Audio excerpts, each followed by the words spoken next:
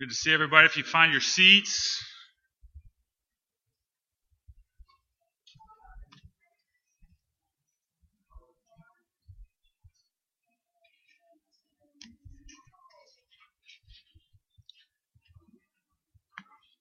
We can go ahead and get started this morning.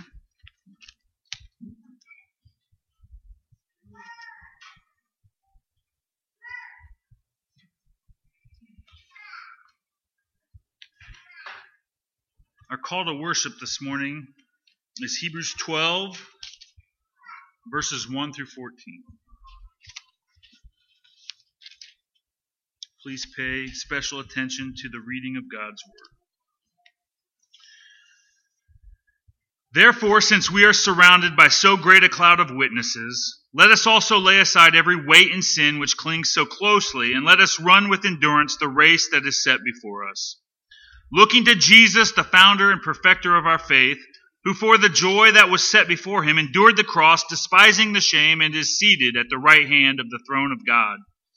Consider him who endured from sinners such hostility against himself, so that you may not grow weary or faint-hearted. In your struggle against sin, you have not yet resisted to the point of shedding your blood, and have not forgotten the exhortation that addresses you as sons. My son, do not regard lightly the discipline of the Lord, nor be weary when reproved by him. For the Lord disciplines the one he loves, and chastises every son whom he receives. It is for discipline that you have to endure. God is treating you as sons. For what son is there whom his father does not discipline? If you are left without discipline in which all have participated, then you are illegitimate children and not sons. Besides this, we have had earthly fathers who disciplined us, and we respected them. Shall we not much more be subject to the Father of spirits and live? For they disciplined us for a short time as it seemed best to them. But he disciplines us for our good, that we may share in his holiness. For the moment, all discipline seems painful rather than pleasant, but later it yields the peaceful fruit of righteousness to those who have been trained by it. Therefore lift your drooping hands and strengthen your weak knees, and make straight paths for your feet, so that what is lame may not be put out of joint, but rather be healed. Strive for peace with everyone, and for the holiness with which no one will see the Lord. All right, let's pray together.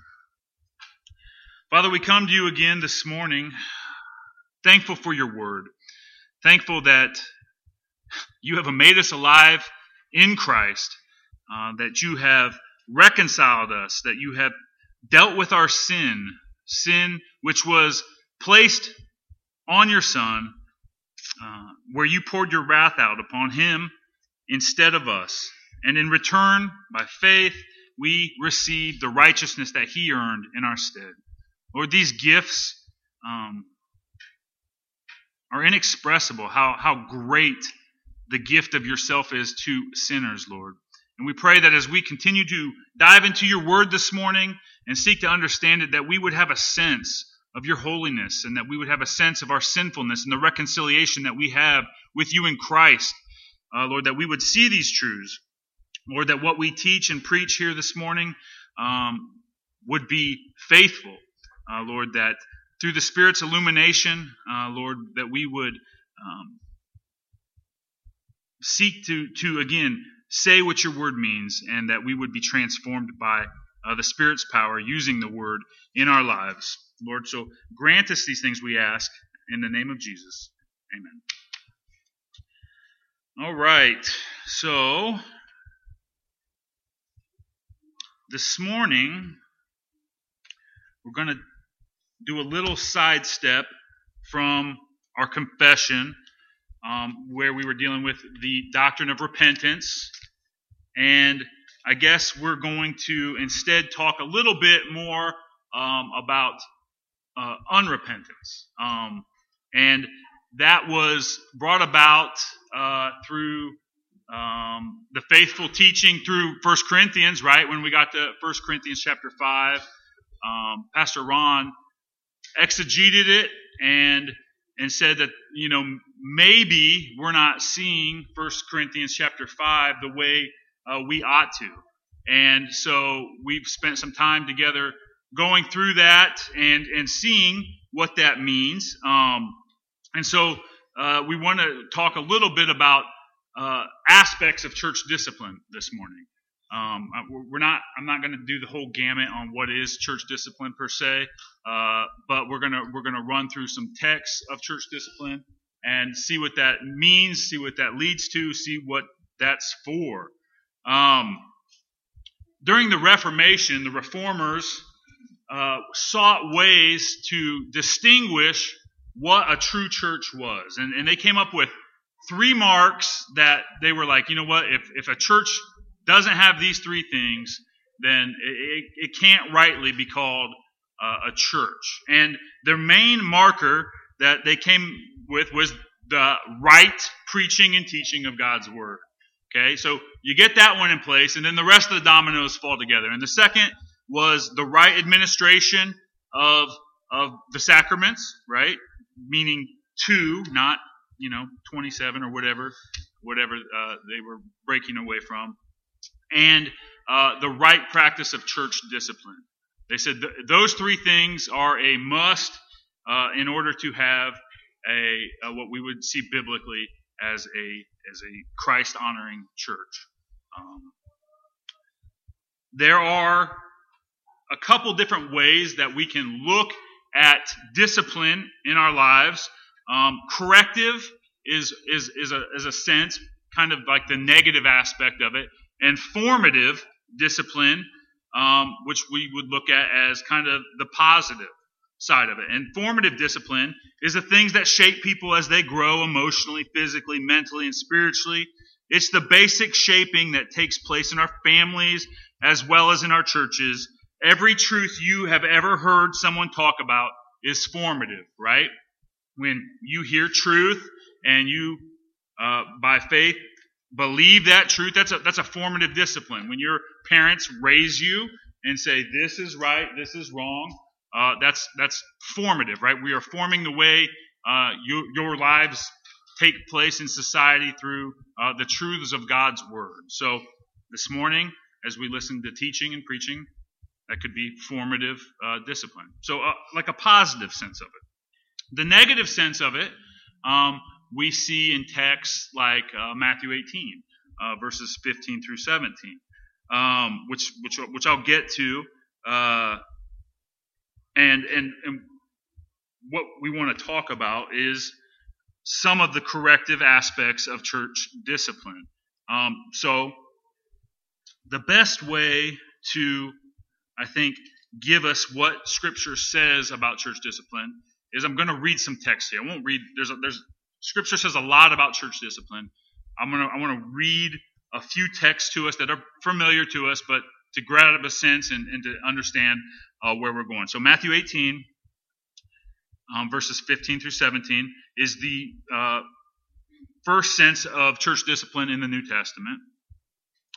It says this: if your brother sins against you, go and tell him his fault, between you and him alone. If he listens to you, you have gained your brother. But if he does not listen, take 1 or 2 others along with you, that every charge may be established by the evidence of 2 or 3 witnesses. If he refuses to listen to them, tell it to the church. And if he refuses to listen even to the church, let him be to you as a Gentile or a tax collector. Okay.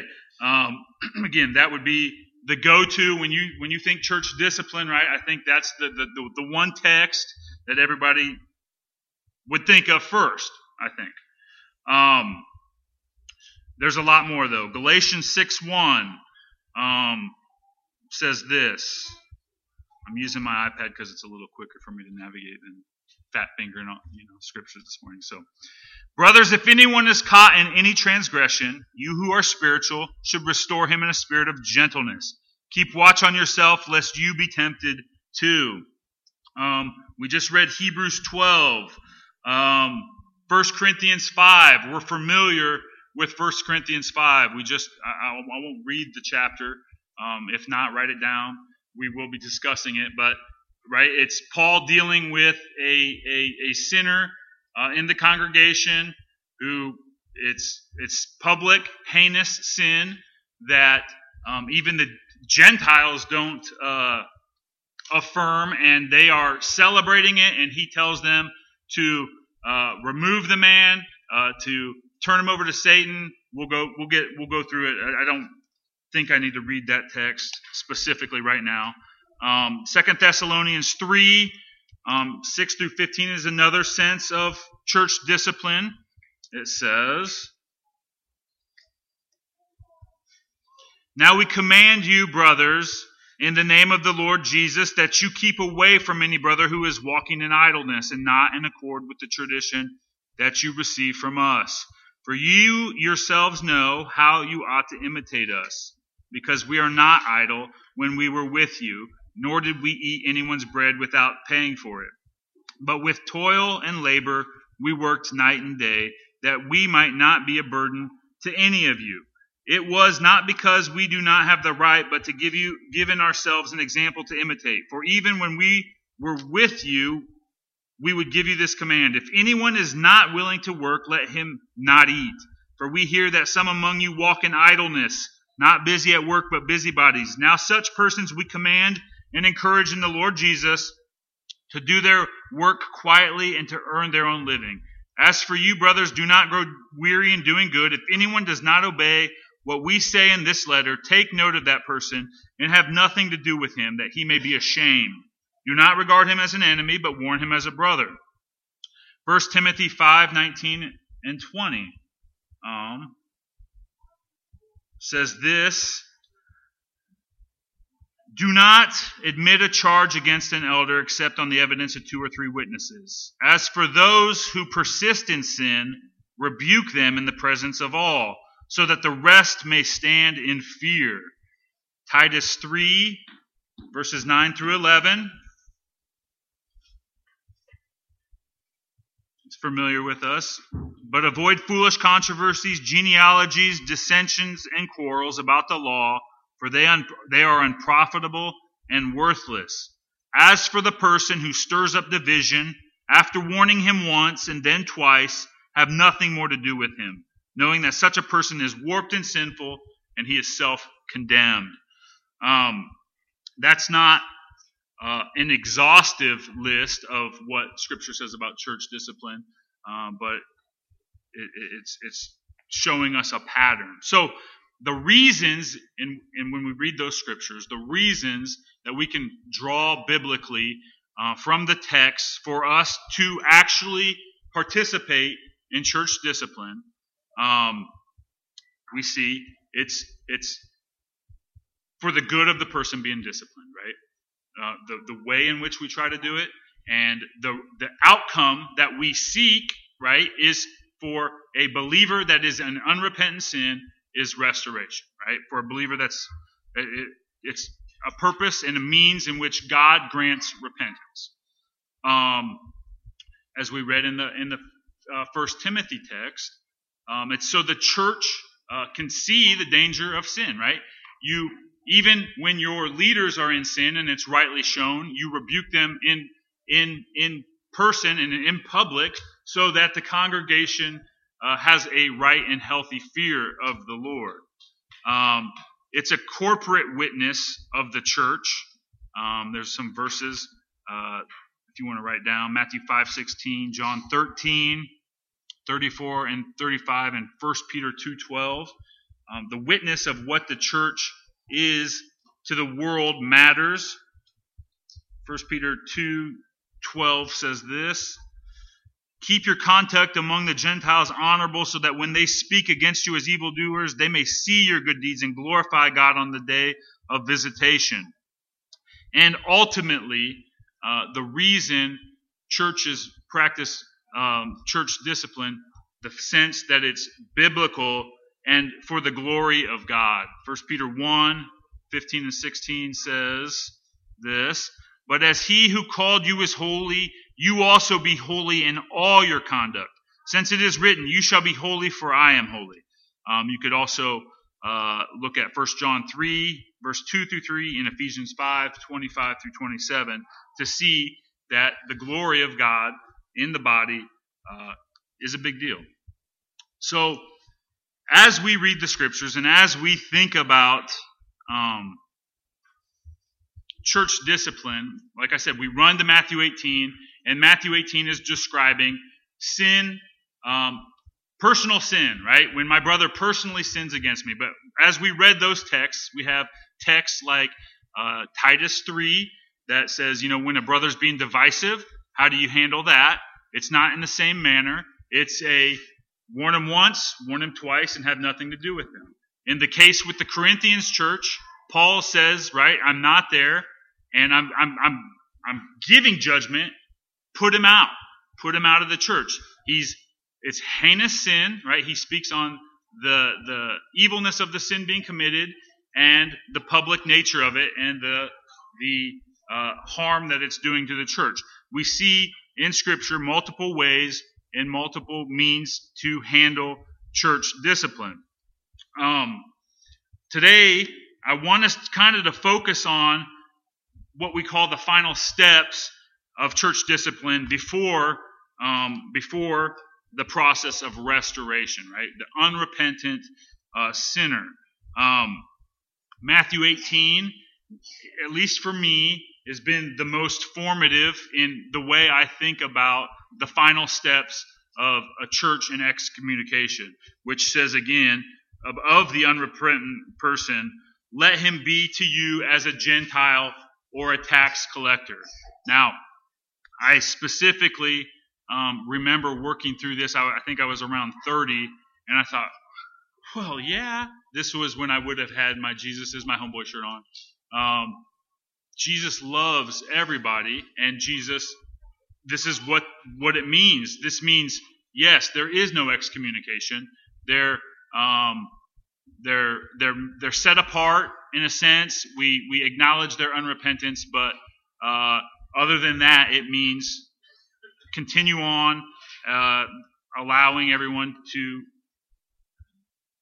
carry on as they always have, right? Coming to church, participating in all these things that they were already a part of. Come hear the gospel so that you could be saved. That would probably be the phrase that I would have used, and I think we have used, and I think most interpretations do use. So that's one way of interpreting Matthew 18:17. And the other way, so the two ways in which it is interpreted are kind of exact opposites of each other. Again, the first means the believer should meet regularly with the offender, encouraging them to continue attending services with no stipulation other than no communion and the fact that we're not vouching for your salvation. And the second way that this has been interpreted is believers should avoid regular interaction with the unrepentant, and the church should forbid the unrepentant from regularly gathering with the saints for worship. The two senses in which this has been interpreted in history. Again, option one, Christ commands the church to withhold only the fellowship of communion, okay?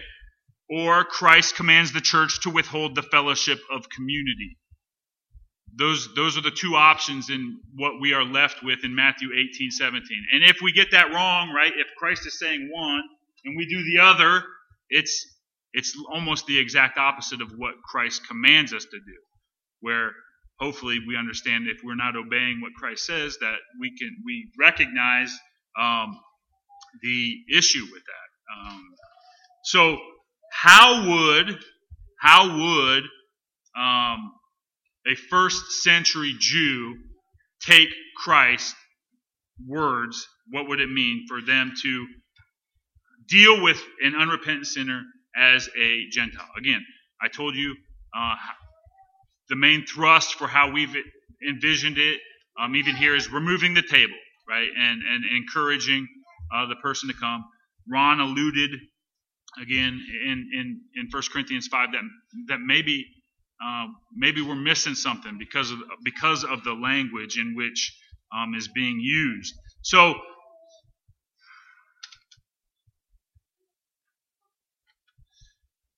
Christ himself in Matthew 10:5 and 6, he summarizes when he sends out the apostles, right?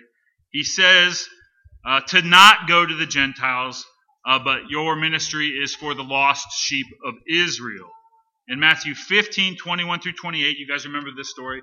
The Canaanite woman, right? She's a Gentile. And in verse 24, Christ says, I was sent only to the lost sheep of Israel.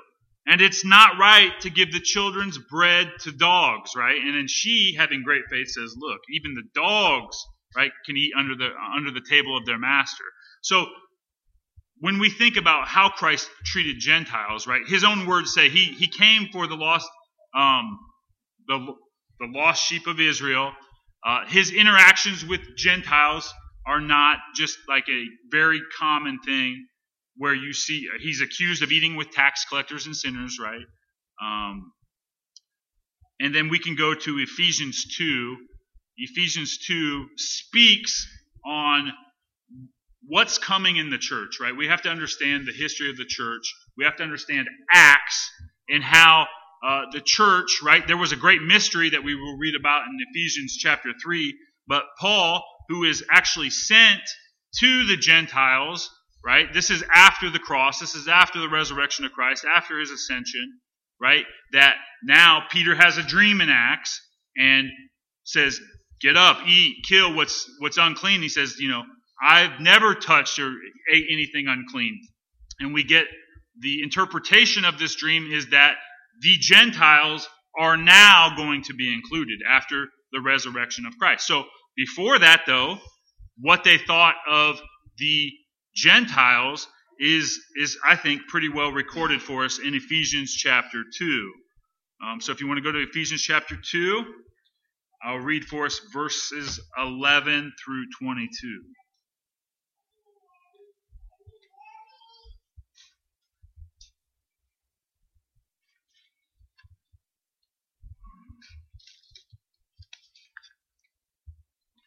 Therefore remember that at one time the Gentiles, in the flesh, called the uncircumcision by what is called the circumcision, which is made in the flesh by hands.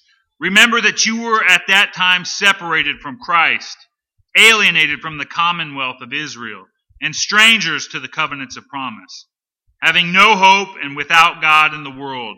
But now in Christ Jesus, you who were once far off have been brought near by the blood of Christ. For he himself is our peace, who has made us both one and has broken down in the flesh that dividing wall of hostility by abolishing the law of commandments expressed in ordinances, that he might create in himself one new man in place of the two, so making peace, and might reconcile us both to God in one body through the cross, thereby killing the hostility. And he came and preached peace to you who were far off, and peace to those who were near. For through him we both have access in one Spirit to the Father, so that you are no longer strangers and aliens, but you are fellow citizens with the saints and members of the household of God, built on the foundation of the apostles and prophets, Christ Jesus himself being the cornerstone, in whom the whole structure, being joined together, grows into a holy temple in the Lord. In him you also are being built together into a dwelling place for God by the Spirit. So do you understand that Paul was saying this was true, and now by the person and work of Christ, these things are no longer true. So when Christ is on his earthly ministry and he tells someone to treat them like a Gentile, this is how Jews thought of Gentiles. They were far off. They were not part of the kingdom. They were, it lays it out here. Sorry, let me find my notes. They were the uncircumcision. They were separated from Christ. They were alienated from the commonwealth of Israel, right? So they weren't together. They were strangers. They had no hope without God in the world. They were far off. And there was a dividing wall of hostility between God's people, the Jews, and the Gentiles. We recognize that gets taken care of in the cross, right? With the resurrection of Christ. We understand that wall of hostility was torn down. But at this point in time when Christ is talking, how Jews thought of Gentiles, was we have nothing to do with them. The Old Testament positive laws that we have, right, with the separation, why we are not wearing garments, right? We're not like the Gentiles. It was the separate. These were a separate people, and this separation was real. And again, we see the unfolding of the New Testament where they have councils and they are disputing, right? Listen, God gave the Gentiles the Holy Spirit just like us. So now they must be a part of this body. Now the Gentiles are brought in. You see that play out in Acts. We see that throughout the New Testament. That's a big deal, right? The Jews understanding that now the Gentiles are in the same team. It took a lot of working to get to that point. So I'm showing you this because I want us to see how a first century pre-crucifixion of Christ would look at a Gentile. It's also hard to imagine, right, that Jesus meant what we say he meant in just withholding communion. Like, I don't think they would have ever thought that meant just not giving them communion at the Lord's table, because obviously that ordinance had not yet been even established, right? They weren't. That didn't happen until his crucifixion, where he established the Lord's Supper, right, from the Passover. So the gist of what I'm saying here, and what we'll continue to look at Scripture, is that to treat someone like a Gentile then meant ultimately to have nothing to do with them. That's where we're going. All right, that's the option I want to show us as biblical. And again, this isn't what I've believed, but I think it's clear as we continue to look at Scripture that it's what all Scripture says in regards to what we have for church discipline and what Christ would have actually meant in dealing with the Gentile. Any questions or comments before we continue to make that point, Joel?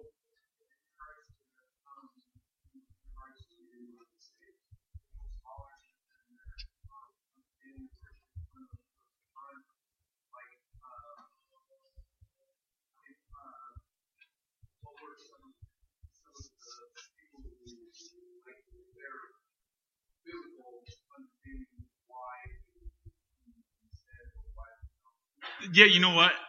That's a great. I think from my reading in the past, why I landed there, right, is to take not even to eat with this brother, and I would take that and say that, and I forced that interpretation on all the texts and just said this is dealing with communion. I haven't read a good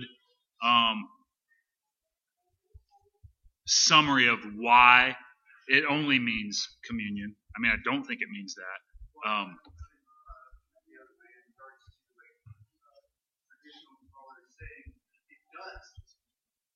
Right, I'm saying I've only forced that, and I've just taken people saying that it only means communion, and I've just ran with it. I don't know, Pastor Ron, maybe you could answer that? Why?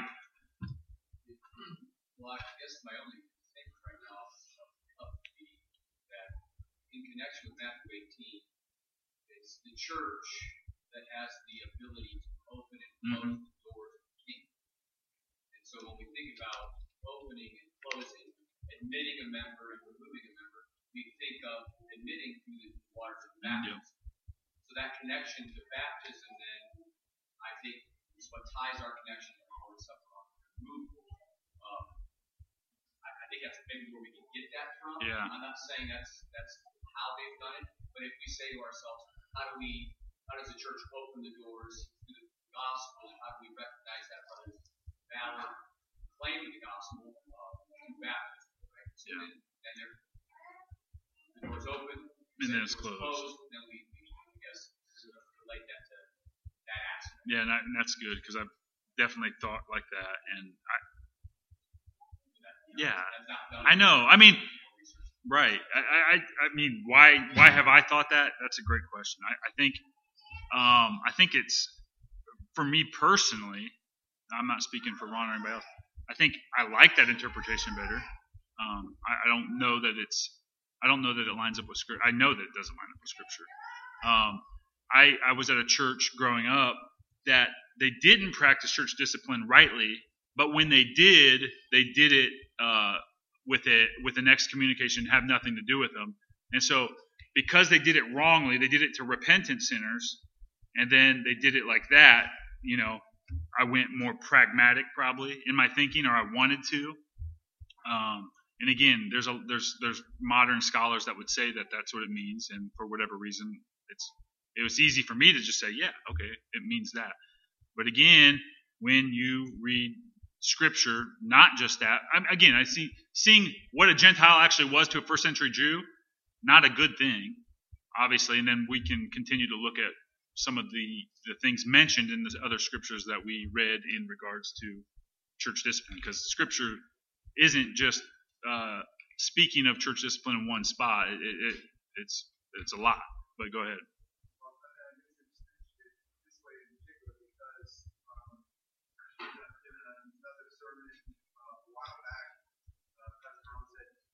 Folks came in on this side of the argument. These folks came in on this side. There are many people on both sides. Yeah. We're trying to reason out where they came on to mm-hmm. the different sides of it. Mm-hmm. And what I was trying to understand is, in that regard, in regards to pure understanding, or in regards to church tradition, before it was just the Catholic Church. Yeah. After, right. Push back on that, then how do you reason this out and then where yeah. The difference between losses, which would be a Tyndale term, versus You're right.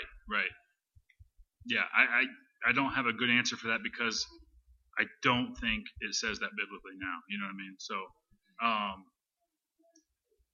yeah, I don't want to try to defend what I was thinking, I think, wrongly about church discipline, and I want to continue to look at. So again, that's not enough. Let's continue. Again, if we have verses that look like they're contradicting each other, obviously we're wrong. But I think in all of the verses that it speaks of where we get instruction on church discipline, turn with me to chapter 5. Let's review that. 1 Corinthians, sorry. So this is what Paul says about the unrepentant sinner. Okay, just summarize it. You can scroll through it. He's unrepentant. It's heinous. It's public. He says not to associate with the brother, not to eat with him, to judge him. Right? Don't judge those outside the church. Judge those in the church. Purge the evil person from among you. Deliver this man to Satan for the destruction of his flesh, so that his spirit may be saved in the day of the Lord. Now, Pastor Ron did allude in 1 Corinthians 5 that if we are doing that and we're saying only removing the table from that person, that purging and turning that person over to Satan means, in a sense, that what? This is a gathering place for Satan here? No, Satan doesn't gather here, right? This is the Lord's Day gathering. He also made the point that we find ourselves, if we are removing this person from the means of grace that we elevate, we say, come, have all these means of grace except for the table, right? You hear the faithful preaching and teaching of God's word. You hear it prayed. You hear the word sung. All means of grace. This gathering is a means of grace. And the only one that we withhold is the Lord's table. Then we find that we are elevating the Lord's table above all the other means of grace, which is another problem. And so, as we walk through this, that person, again, it's clear there that it's more than that, right? Any questions or comments on 1 Corinthians 5? Are you guys tracking with the argument that I'm making? I know I'm trying to hit you with a fire hydrant.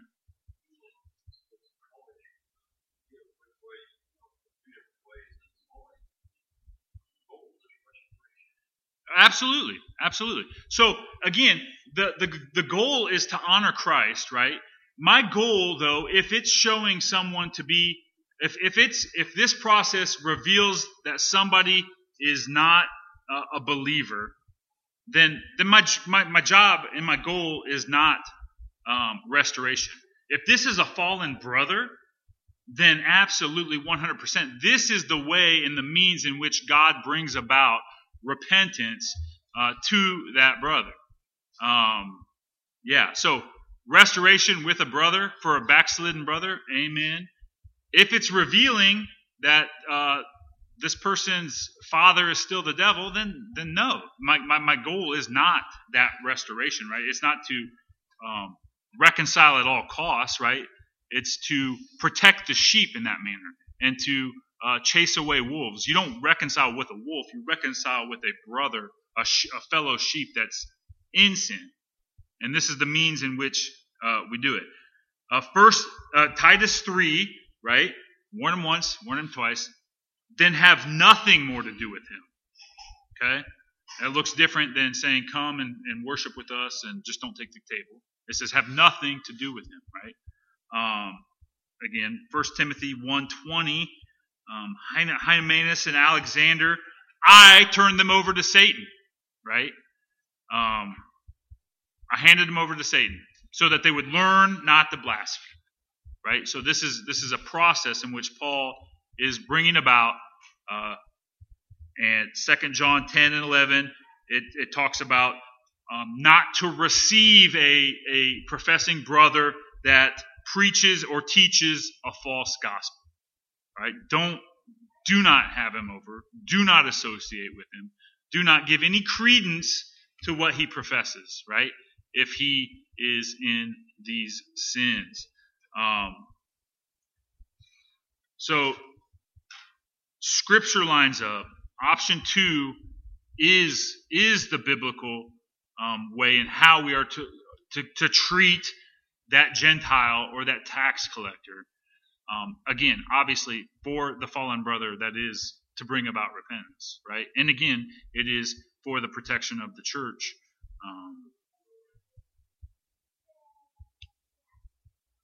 Go ahead, Ted.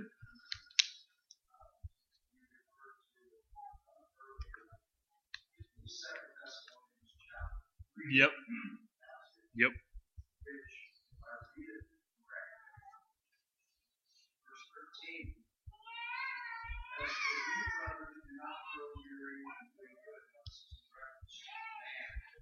Is idle.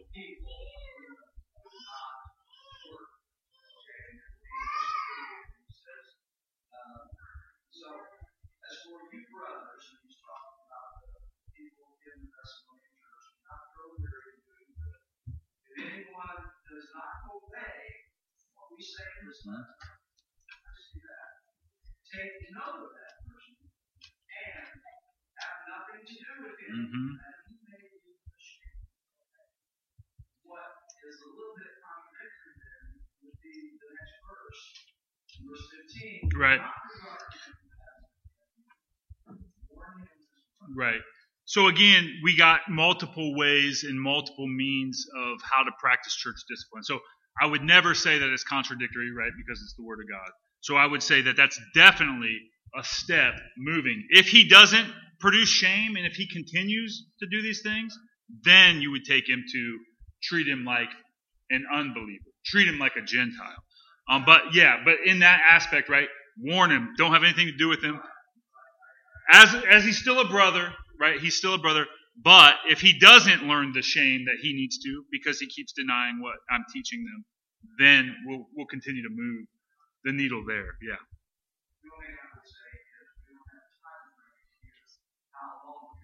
You're right. Right.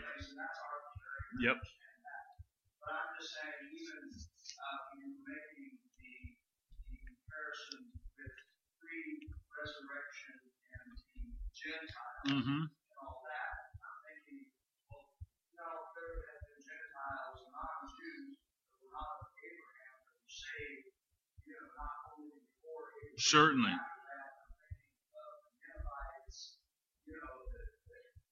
certainly there's Gentiles, right? Because the great mystery for the church is that they are actually included, right? And we see that all through Scripture, right? The foreshadowing of the Gentiles being brought in.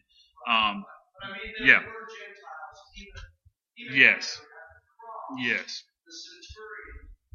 Not all. Yes. That was saved. Or Mm-hmm. what you want to call it. He was elect. It was shown that this man is the righteous man. So Right. that's what we infer from that. Certainly not saying that there was no saved Gentiles before, but the what it meant to be a Gentile to a Jew was that you are that dog, that Christ calls the Canaanite woman. Yeah.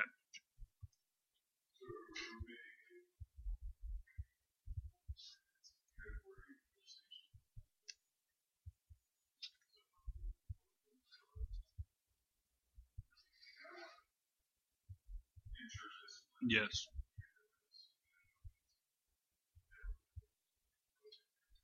So never acknowledged as a brother? So yes, absolutely, because that would be the world, right?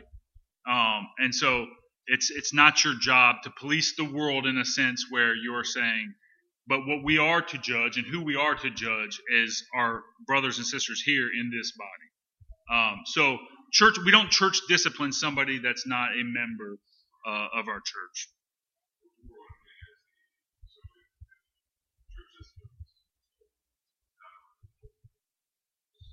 Yes.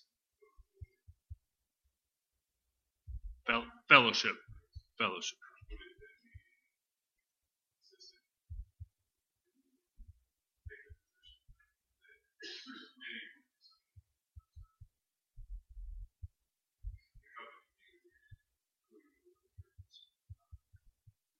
No. Not being welcome here would be a professing brother that is shown to be unrepentant. Right? Big distinction there. Now, those that are coming that are not professing Christians and are not a member here, yes, come. You're not a part of this body. We're not acknowledging you as a Christian. We haven't used the keys to open the door for you. And then when that does take place, if that does take place, right, through the faithful proclamation of the gospel, God saves them, and they show themselves not to be a Christian, then the process of church discipline in whatever scenario we find ourselves would take place. So, again, that's not. We can make every case is different per se, but we don't church discipline those that are not members here. Or the world is welcome, right, but not to take the table, not to be acknowledged as a Christian, right? There's a separation now between those that are in Christ and those that are not in Christ, or there should be. Joel?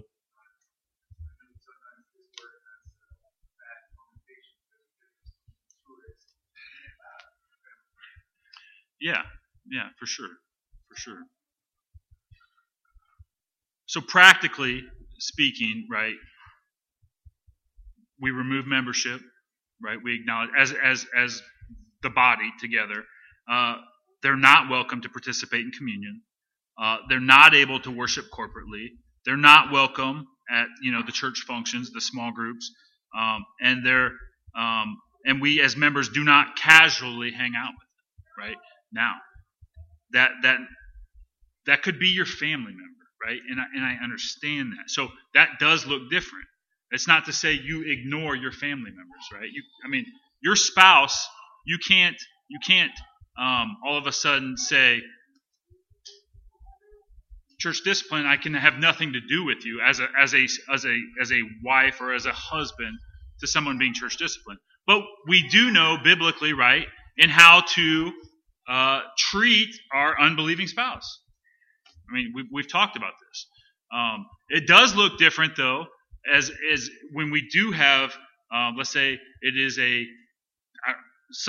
it's a coworker, right? It's a different relationship with that person, right? You are seeking their restoration. You're seeking their repentance. So it's not just, the same. The dynamics have changed, right? How you acknowledge them has changed. What you're seeking after them is changed, right?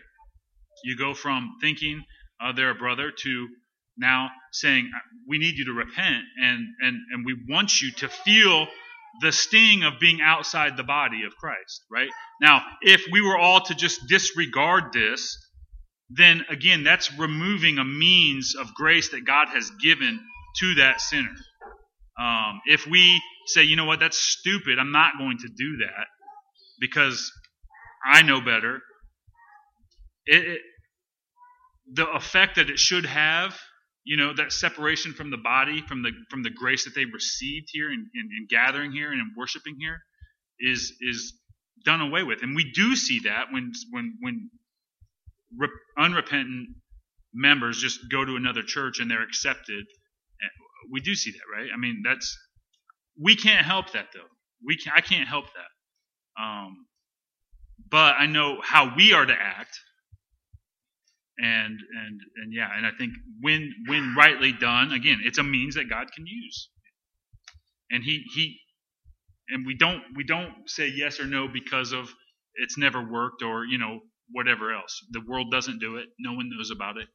No one else does it. Why should we? That doesn't enter into the equation. Questions or comments? We're out of time. Yep.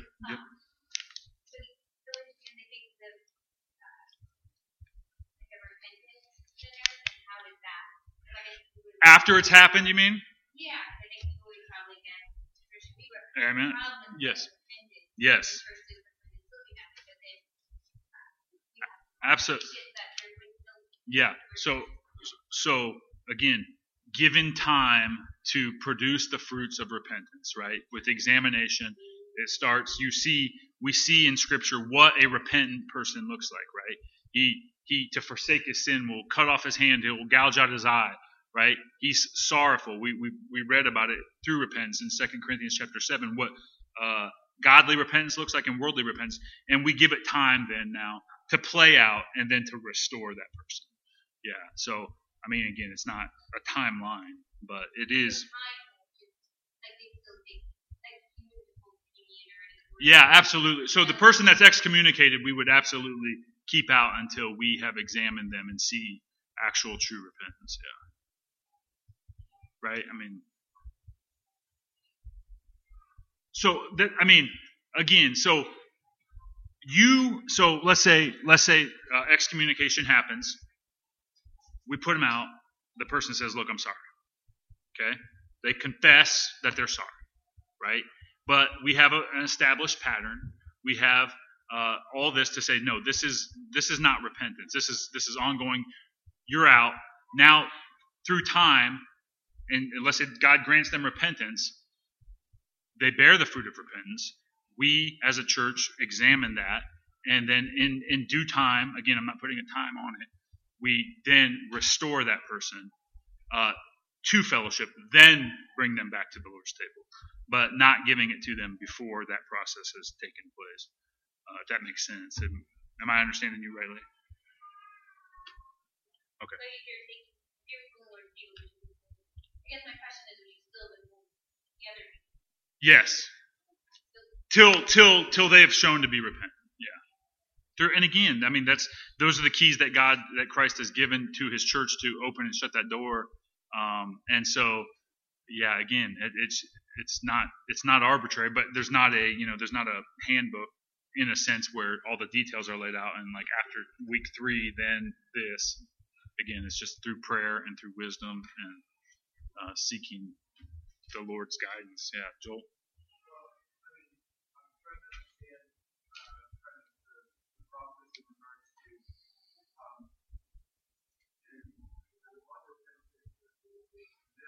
Mm-hmm. They're no longer being acknowledged by the body of Christ to be a member or Christian.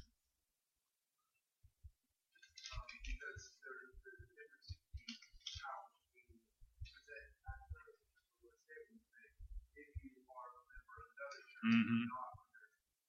Right.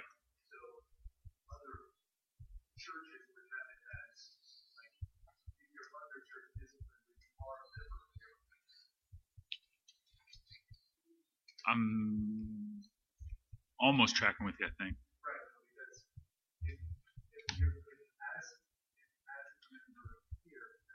Yeah. I work under they did not believe in my fellowship. Yes. Yep. Yep. But I'm still what name. Yeah, I guess. I see your nuance. It's not So we would be. So if you are excommunicated, we're acknowledging you as an unrepentant brother. We are removing fellowship. We are removing the name of. I mean, we're no longer vouching for you as a member or a Christian until we see repentance, which would then lead to restoration, where you would then be a member and a brother. You know. So I guess in the wording, you're saying with the wording and yeah, I have to think about it. Go ahead, Pastor Ron. Well, I think when we say that up front, if you are a member of another church or you're coming from another church, your church discipline, that's a warning to them. We are seeking to bind their consciences to know that on them, between them and God, if they choose to eat anyway, and maybe they're running from church discipline and they're not, because obviously being here and not there means that they're trying to run away from it. Mm-hmm. The warning is, if you drop over dead, Mm-hmm. just know you were born. Yeah. That's what we mean by that. Yep. I don't mean, so I'm not saying that they can be under church discipline there. It's okay for them to do. Yeah. I'm actually saying, in case you are running, I'm speaking to your conscience. Yep. Now. Yep. Know before the Lord, if you are running from church discipline and you come to this table, we've just told you. And That's on you. and I know, let's say one of our fellow 1689 churches that we know, one of their brothers was under church discipline and decided to come here, and we were warned about it. We would definitely even go a step beyond just for their conscience sake. We would say something to that person of, no, you're not welcome here. Yeah. We say we don't know. Yeah, We're yes. casting out the net We and don't saying, know, yeah. Here's what we don't know. Yep. We know you're a visitor. Which We is don't know why you're a visitor. yeah. And if you're under church discipline, please know this is important. Yeah. That's Yeah, what it's we're good. saying. Yep. That's clear. Okay. Any other questions or comments?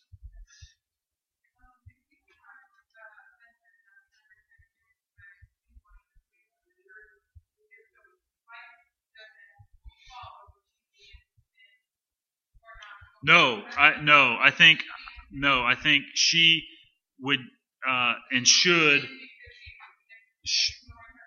She should do what the Lord has commanded her. She's a member. Let's say, they were both members, wherever at this church. Then she should continue to worship here, and then be that example. Still acknowledging what is right, and so that again that her husband may be saved. Yeah. This is again, Jennifer, where God's sovereignty trumps sphere sovereignty. So even in a marriage relationship, there's a sphere, but God's sovereignty trumps that sphere. So when a man or a woman is asking their spouse to disobey God trumps that. Same as the government saying you can't meet on Sunday. We said you're wrong. God's sovereignty trumps that. So whether the civil government tries to do it, whether the headship of a home tries to do it, or the headship of a church tries to do it, in all three cases, God trumps all authority. He is the final authority. So where there is any type of asking someone to sin, or in any measure, obedience to the sphere then would be disobedience to God. So us to not meet on Sunday when they told us to actually would have been our disobedience. And the same would be true of a husband and wife in that case.